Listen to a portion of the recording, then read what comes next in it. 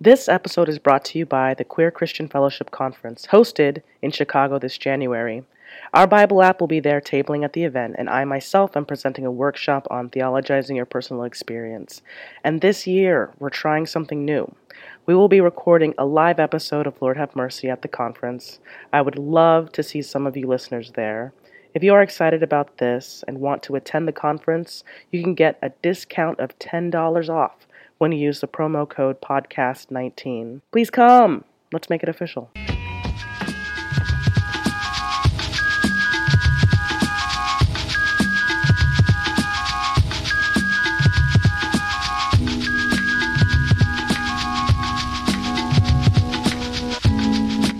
You are listening to Lord Have Mercy, a podcast about God, sex, and the Bible.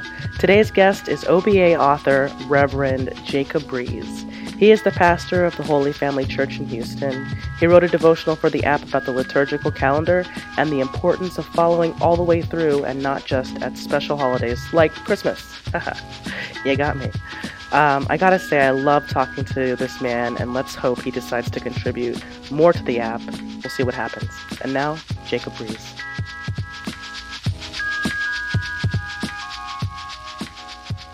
So I asked you a daunting question. Why would you start your own church? Yeah, that's a good question.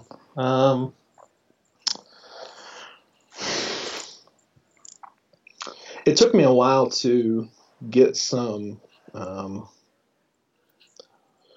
guess to get the proper vocabulary for it, but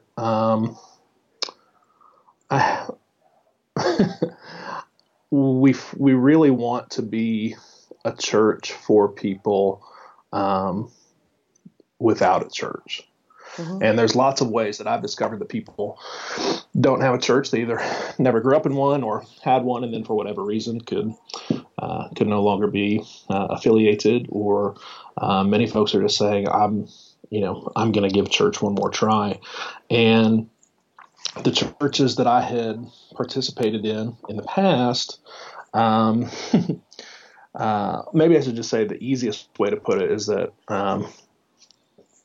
when I, as a clergy person, kind of looked around at most of the churches that I knew and had participated in, by and large, most of the time, they're just existing for the people who are already there.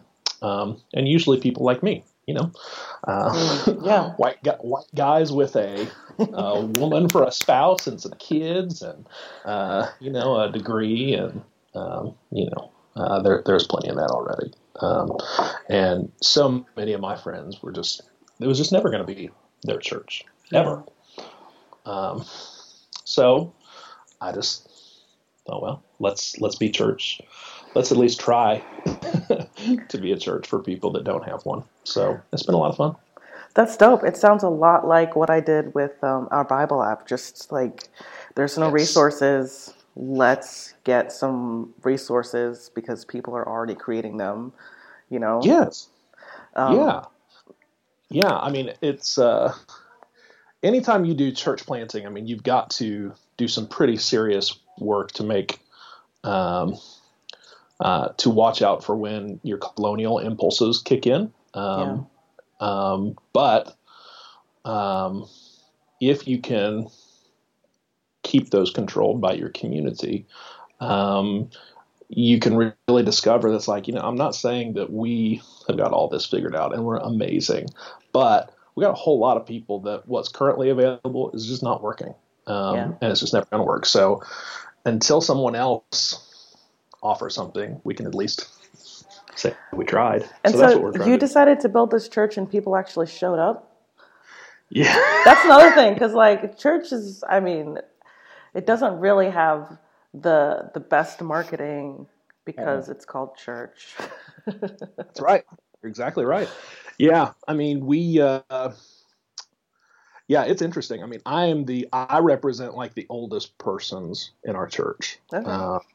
And we have, my kids are the white kids, and there's some other white children as well, but we are pretty racially, ethnically diverse.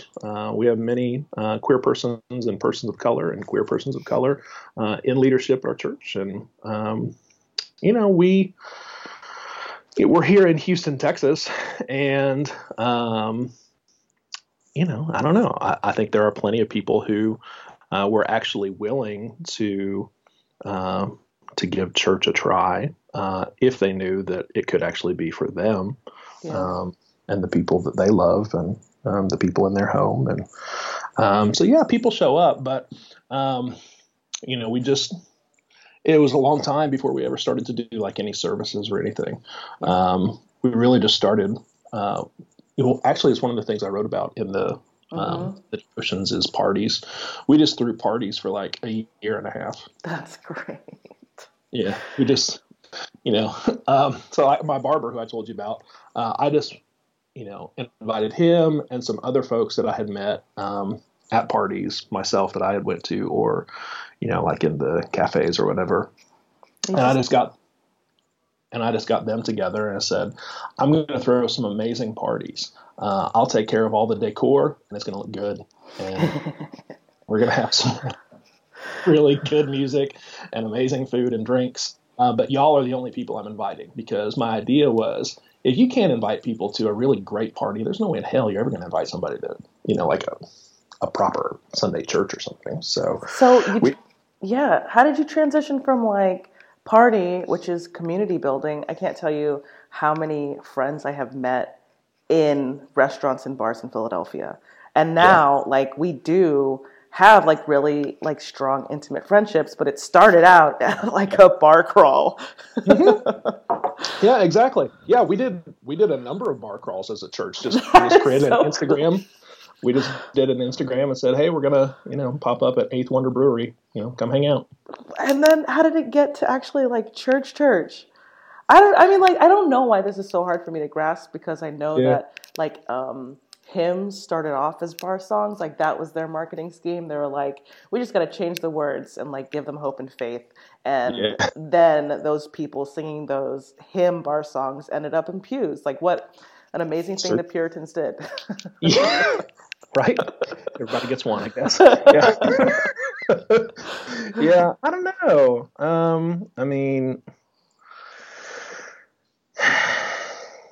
God, I guess. Tricked them. Yeah. You waited till they were real drunk, and then you just led them to the church. Like, now we have some communion wine here. Now that you're here, please come forward. No, I don't know. I think, I don't know. I think we just attracted people whose BS detectors were probably as finely tuned, if not more, than mine. And we were just like, we're just not going to. We're going to try to care about the things that we all say we actually care about. One of the things that we've said is repeatedly, like on our leadership team, when we have to come up with a decision about something that we want to do or not do in the life of the church, is we'll just come back and say, okay, well, if we did that decision, would everyone around this circle still feel proud to be a part of this church? And if not, that's pretty easy. And we just wanted to be able to be a part of a community of faith where we didn't have to like kind of plug our nose or cross our fingers or be embarrassed to say that we were affiliated with. That really touches my heart. Does that make sense? Yeah, that makes so much sense. And I just think that it's really hard to find, like you said, those church spaces that are willing to be community driven and it be about the people and not the rules, which is one of the reasons why I think so many of us just stay away from church altogether. Yeah, I love it. I think so too. The other thing that I've seen, and maybe this is more of a Texas thing, but if it's not about the rules, it's often about the pastor, right? And so, you so often down here, there's like the name of the church and then the pastor's name, ministries, right next to it, and it's always a he, and there's always a picture of the first lady, and you just have these people doing the thing, and I don't have any interest in that. Either. Really cool. So really trying to figure out how to make it a community thing has been a challenge, but it's been a lot of fun. It sounds like you guys are going to have fun the entire way. Yeah. Next time you're in Houston, come hang out with us. I would love to. consider it done. I have Or family. our Bible party. Absolutely. I mean, we're sitting out here in Philly, and I feel a lot of times I feel like I'm having a party with my two coworkers because they're just so fun. But you talk a lot about your whiteness being this thing that you are so aware of. Has it always been that way? Have you always just been so aware of like wanting to be around people that don't necessarily look like you? No, I think it'd be a lie to say so. I've just always been. Thank you for your honesty. No, no. I credit a lot of that to a lot of my learning has just come from friendships, real people who have just made my life better simply by being in it. And academically, I credit a lot of that to my seminary studies and really just trying to take that seriously. And I had some amazing professors that really, asked me to ask questions that I hadn't really asked before, and found the courage to ask them. That's dope. And do you want to give a shout out to your alma maters? Yeah. So, to my MDiv, sure. Yeah. Sorry, BA. They would actually be fine with me not mentioning them anyway. They're probably a school Soul Force would have hit going on through. Yeah. I went to Duke Divinity School, and professors that I loved there, Professor Ebony Marshall Turman, Willie Jennings, Douglas Campbell, Sam Wells, Stanley Howard Ross, Ellen Davis. I mean, just amazing people that really asked me to ask lots of questions that I'd never asked before. So they've been really influential to me. That's dope. I'm excited to find out if any one of those people is actually listening. That'd be really cool. Awesome. So we ran into each other online. I sent your church a welcoming packet, and we started to talk via email. And I got to find out if you would be willing to write a devotional for us, and you totally came through. Tried. I hope it's okay. I mean, when you first wanted to write something about the Advent and liturgical calendars, I didn't quite know what to do because I have never had much interest in like liturgy. And and so like the way that you were able to write this 7-day devotional is I think it's just amazing because you basically do liturgy with training wheels. You're just like, ye who have no idea, this is why it is so freaking cool. And like while I was reading, I was just like, this dude is a nerd, but also absolutely. I'm really digging it. I'm really digging it. My favorite line at the beginning was, let me go look for it. Binge watch the liturgical calendar. Oh, yeah. Binge watch the liturgical calendar. Tell us more. Well, so thank you. Like, honestly, that's really made me just feel really so. But it makes sense. I received that as affirmation. That makes me feel really good. So thank you. Certainly. Well, and really, I have to be because our church we are so deeply swimming in the liturgical waters with people who've never had church before. So no one knows anything about any of this mess. So we're constantly helping people ride the liturgy with training wheels. And so for me, the idea of seasons, the liturgical calendar is this wonderful curricula that has been given to us to help us more fully participate in Christ. And it's interesting that it's not given as a book, but it's given as ways to keep time, ways to keep time. You have these seasons in the in the life of the church that we can participate in. And I don't know, for whatever reason, one day it just occurred to me as I was trying to explain to a new person in the life of our community what the hell a liturgical season was. It occurred to me that season, there's a lot. You don't just have to think about seasons like fall or winter or whatever.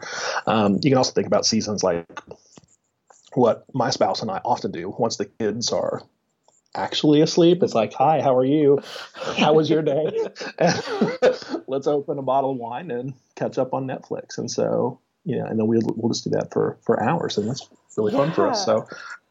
So it just occurred to me that there's a way to think about the liturgical calendar as seasons as well, because, in the same way that, like, if you want to sit down at night to a new show and like skip ahead 3 seasons and pick a rando episode, you can, and you might be able to, like, remember a person's name or something they said, but you're not having the exact same rich experience that someone else who has been like binging the whole thing all the way through, because they're going to catch all of the allusions and callbacks and throwbacks, and you just won't. And what I learned is that even for churches who will say, well, we don't really do liturgy, we don't do the whole liturgical calendar thing, they will say, well, we do Christmas and Easter. And my contention is that, well, you're just going into you're going into Netflix and picking out 2 popular episodes, because Christmas and Easter aren't in the Bible. Christmas and Easter are liturgical calendars. Yeah. No, does that make sense? Yeah. So, I mean, I really liked it when I read that part. Too complex, much too complex, too complex, much too complex, too complex, too complex, too complex. Our Bible app is blowing up, y'all, and we need partners to help us continue doing this good work. We are in the process of starting unique relationships with potential partners. Could be you. We have 20 slots for the new year and would love to include your church, your podcast, your business, your publishing house, or college. The list goes on. Email me at crystal@ourbibleapp.com if you think you'd like to know more about becoming a 2019 sponsor. Next, I'd like to say we are so excited for our new partnership with Barclay Press. Find 12 new titles on the app at the most reasonable prices starting next week. And now, back to the show. I loved it when I read that part, because you're kind of reframing it for people who are newbies, but also people who, I mean, I guess I'm talking about myself, not people. I constantly get asked as a Christian, with my secular friends, what does Jesus have to do with it, Yep. And right. Like being able to say the concreteness of it is that it's liturgy. Like there's actually a role, there's a way that it unfurls itself each calendar year, and that's how we tie in Easter, that's how we tie in Christmas, even though those words aren't actually in the Bible. Yeah, that's right. Yeah, it gives us occasions to tell these stories, and not even to tell these stories, but in the language of the liturgy, we can do better than just tell stories. We can be full, active, conscious participants in these realities. I'm stealing language from Vatican II. That's oh my gosh. That's all right. Keep going. Yeah. So, I mean, that's the opportunity, right? So, like, for me, the reason that liturgy and sacraments have become so huge for me is because, okay, I don't... Out with it. My nerd.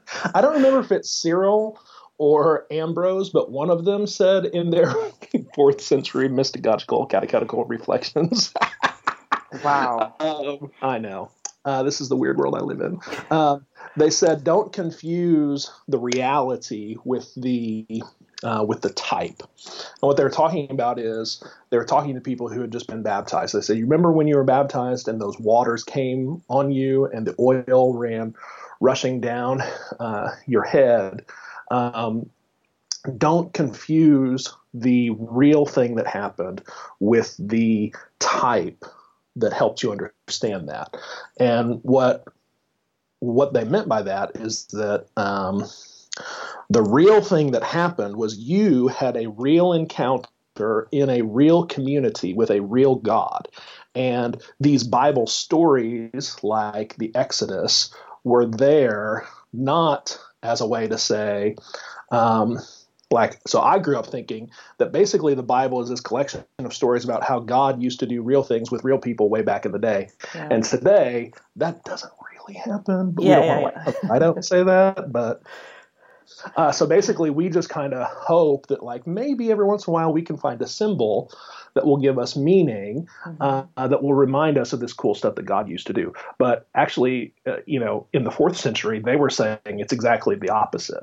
The real thing that's happening is you're having a real encounter with God right here in this community. And we have these scriptures to help give us metaphors and to help us make meaning of the real thing that's actually happening right here and right now in our community. And I was just kind of, I don't know, I wanted a real encounter with a real God and a real community. I didn't want to just read about things that God might have done with someone else. And so flipping that, the type with the reality and making the encounters that we can have with God in a full, active, conscious, right now, right here way today, that's what I'm interested in. And if these scriptures can help us with a framework or can enlarge our imagination to give us some metaphors to think through what God is doing here, great. Yeah. But that's much more interesting to me than kind of the other way around saying, well, that's when God did cool stuff and we'll just try to come up with some. Yeah, I guess that's really interesting because like in the Adventist faith, I mean, the way that they describe it, and that's, my tradition, is that they describe it as God pulling away from the world, and who wants to be left with like the leftovers of the Holy Spirit when way back when they had, mighty magical God and then Jesus in the flesh, and we're left with like a Holy Ghost spirit that doesn't actually do anything, quote unquote magical. And I love what you're saying is like this, that what we have are the metaphors of the Bible coupled with our actual physical experience, because experiencing God is a very physical thing, It is. It is. Yeah. We take Eucharist every Sunday at Holy Family, right? Yes. Yeah. I mean, and I'm constantly talking about like how sex itself is a very spiritual thing, right? And community is such a very physical and amazing thing, and God is there too. I love it. Last week on the pod, Laura Jean Truman talked about how we need story in order to get us off of this thing, out of this place where we're only just thinking about like the granular here and now, like we need this like story lubricant. And it sounds like that's exactly what you're saying too. I don't know if you've ever talked to Laura Jean Truman at all, but like, it sounds like the messages are the same. Yeah. That's amazing. Yeah, that's exactly, I mean, those ideas are very resonant. Yeah. That's what the liturgy provides. It provides you a very weird new world to occupy that will actually ground you and enflesh you even more into this life with God that you've imagined before. Yeah, it's like I'm trying to like relate it to like virtual reality or something like that, because it's a ride, it's an experience, it's a whole age old thing that people are now manifesting in like technology. This like being alive in a world that you're not actually in, Yeah. Anyway, okay, so I'm going to read you a paragraph of your own work because I really love this paragraph. Cool. One of Advent's greatest gifts is to introduce us to Mother Mary. Mary is the burning bush come alive. She is filled with the presence of God in her womb, yet she is not destroyed. Like my brain just blew up. Mary is the temple come alive. She is the place where the presence of God has taken up residence. Advent invites us to take on this young woman's optic burn with the presence of God in us, so that we too may begin to see a world where injustice is transformed into justice. Yeah. Can you talk me through some of that? Like, Really excited about like these like juicy words. Yeah. You got optic burn. Yeah. Gosh, I don't know. The footnotes that I see on that are Sergei Bulgakov and Willie Jennings. They're probably the ones who helped me. The Orthodox tradition is just this beautiful image that says, when we're not confusing the type with the reality again, they say, well, what are you supposed to do with a story about a God who's just, burned up this bush but hasn't destroyed it? Mm-hmm. Oh, I see. That's meant to help us open up imaginative theological space to imagine that God, has like taken up residence in, a teenage mother's womb. And if God has come to be that close with us, then these images are there so that God can take up residence in us as well. And I don't know, when I read about Mother Mary and the Magnificat, her vision for a world is a really radical one. It's kind of, to me, you just kind of get the idea, oh, I see, this is where Jesus learned all this stuff, right?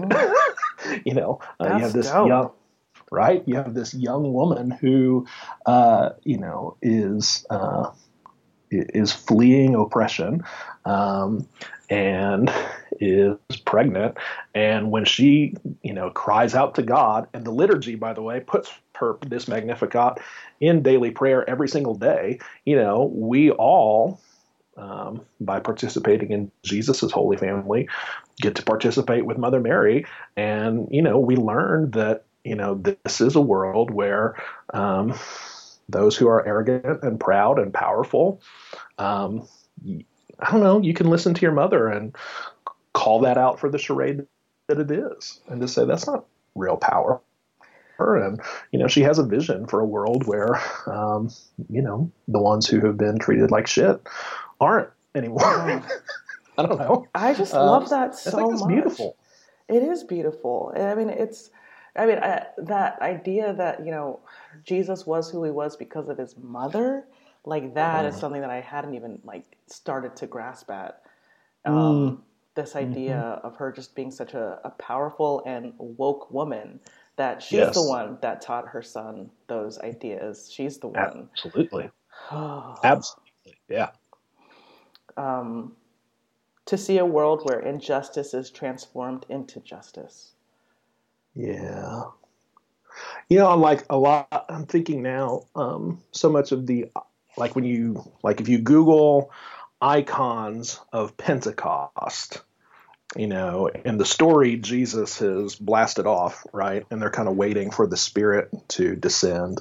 But in most Pentecost icons, Mother Mary is in the upper room waiting for the Spirit to descend, and she's in the middle of the room. And when the Spirit descends on her body again. And it totally makes sense, right? Because it's like the first time that Spirit descended upon a body and filled. It was Mother Mary, right? Yeah. And so, in the same way, now that the Spirit needs to descend again on us, everyone else in that upper room had no clue what that was like. They're like, that sounds kind of scary. Yeah. Mother, can you take the lead? Can we? You've been through this before, and she is the one who embodies for us what it means to. To receive the gifts that God is wanting to give. Yeah, I guess like in my upbringing, it was always just like Mary and Joseph were just, pawns in this whole like Christmas story. It was all about Jesus's birth. Jesus came, and and I mean like that. Jesus was a huge part of it, but then the other part is like, Mary did all the labor, and the raising for 30 years. Yeah. Jacob, there's another podcast I like. It's called, Call Your Girlfriend, and Look it up. Call Your Girlfriend. It's like this. It's a really feminist. It's like these two best friends who don't live in the same area anymore, so they used to just call each other like every week or every month, and then they turned it into a podcast. So they are just talking to each other, and I mean the stuff they're talking about is just like so awesome. So they had a guest on who goes about documenting not history but her story. Yeah, that one. Cool. Documenting her story. So she goes to all of these places in history with her research, and she finds where there was a very important man, or they find where a woman had who was mentioned, but they didn't really talk about why she was mentioned. And she just figures out all of the things that she did, and you realize that these women who were just kind of poo-pooed and placed around in history were just mammoths, Amazonian women of their times. And one of those is, she talks about George Washington and how historians just love George Washington. He could do no wrong. But then when they talk about his mother, who he lived with for a long time, who raised him, they poo-poo her in the same way, but this historian, her historian, was able to show that George Washington's mother was another one of those mammoth women who rode a horse and a shotgun and had was constantly talking out of turn because she was a woman, and probably cut down an apple tree first or something like that. I don't know, but yes, right, yeah. But I love that throughout your devotional, you are reminding us of the bigness of Mary in this story. It's just she's there. It's so on point. And okay, I'm gonna read one more piece, and it's okay. In the smallness and the poverty and the fragility of the life of Jesus Christ, we see the face of God. Here's the good news of Christmas. Looking into the face of a poor Jewish baby born to an unwed teenage mother is looking into the face of God. If we want to see God, perhaps we ought to look in the right places with the poor.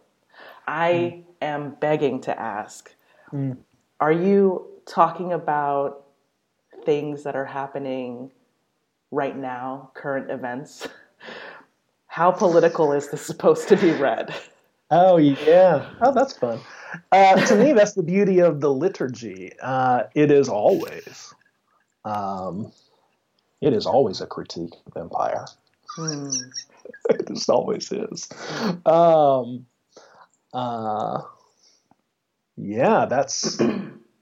would say yes. And this is true. It will, if someone still reads this 5 years from now, whatever the statement is, or whatever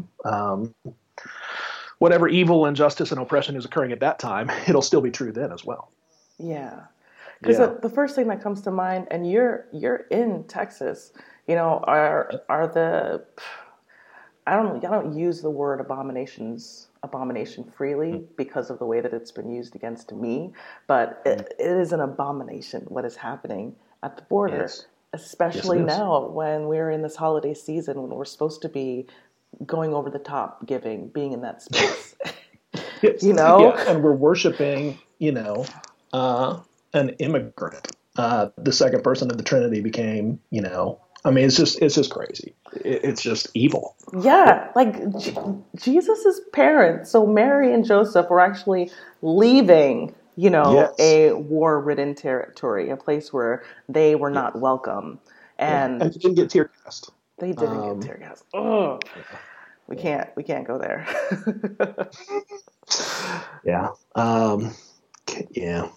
But Christ is there, and so we got to go. Yeah, right. Yeah. So in your 7-day devotional, you walk through Advent, Christmas, Epiphany, Lent, and you end in ordinary time or kingdom tide. What is it that you want people to take away from this piece?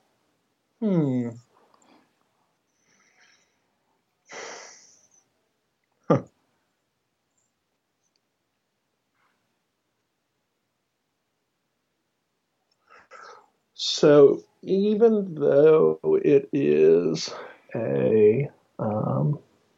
it's a reflection on the liturgy and the liturgical calendar, there's still lots of Bible in it, right? Yeah. And I think what I would hope folks would do is that they would take away that the liturgy is a way, not the only way, but a way to help you learn to take the Bible seriously, but not literally. And that's real. I just think that's one of the things that we've got to do as a church right now is really help people figure out that if you take the Bible seriously, you probably won't take it literally. And I at least grew up in a context where that was the opposite. And so I think the liturgy really, following the liturgical calendar, the way that the liturgical calendar engages with Bible can show you ways to take it really seriously, but not in a way that handcuffs you to a literalism that, keeps the powerful powerful and the oppressed oppressed. Does that make sense? Yeah, snaps to that. Yeah. I guess, yeah. What do you hope for it? I guess I hope that people are able to see what you see, that, that the Bible in this way and through this liturgical lens, like, really is as close to us as you say it is. I just feel like even with the word liturgy, sometimes it can just make the Bible seem even farther away. Like there's just like one more piece of dogma that you have to, that you have to digest before you can fully understand the goodness of the Bible. But you're telling me, at least, the exact opposite.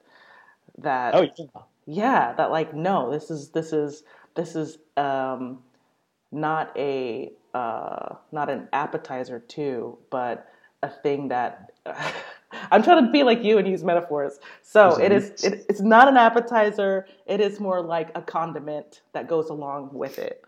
I like. Yes. And it had to be food related because I'm me. So there you go. Yeah, I love it. Yeah, I mean, that really resonates with something that I have a spiel that I say at the beginning of every liturgy at Holy Family. It's that you don't have to be a Christian to participate in this community. And if you're expecting a religious experience where you sit back and watch somebody else perform something for you, you're going to be disappointed. This is you're not invited to watch this liturgy. You are invited to co-create this liturgy together with us and with God. Yeah. And so being a full co-creator is not actually dependent upon you signing off on particular dogmas. Simply by being in the room, you are co-creating this with us. And so, that really resonates with me. So I hope that too. Yeah. Where can people find you? Where can people find your church? Where can they find you online to listen to your words? My words really, we don't like podcast sermons or anything. You're on Twitter? Yeah, but I don't I'm really only on Twitter to follow like WWE stuff. All right, be honest. Yeah, no, I might have sent a tweet recently. I don't recall. I'm really on Instagram's the best place to find me, at Father Breeze. But really, the church is much more interesting than me. So follow the church. It's at Holy Family HTX, because we just have so many unbelievable humans that are co-creating that community, and we tell their stories on the Instagram, and that's really where you should be. Okay, yeah. Out. So that's a beautiful, beautiful community. And even though I got there first, I'm still proud to be a part of it because it's so amazing. So I love your spirit. It's just so contagious. No, it's just so like bright and open. Like, thank you so much. Thank you for taking the time to jump on the podcast with me. Oh, I'm really honored by your invitation.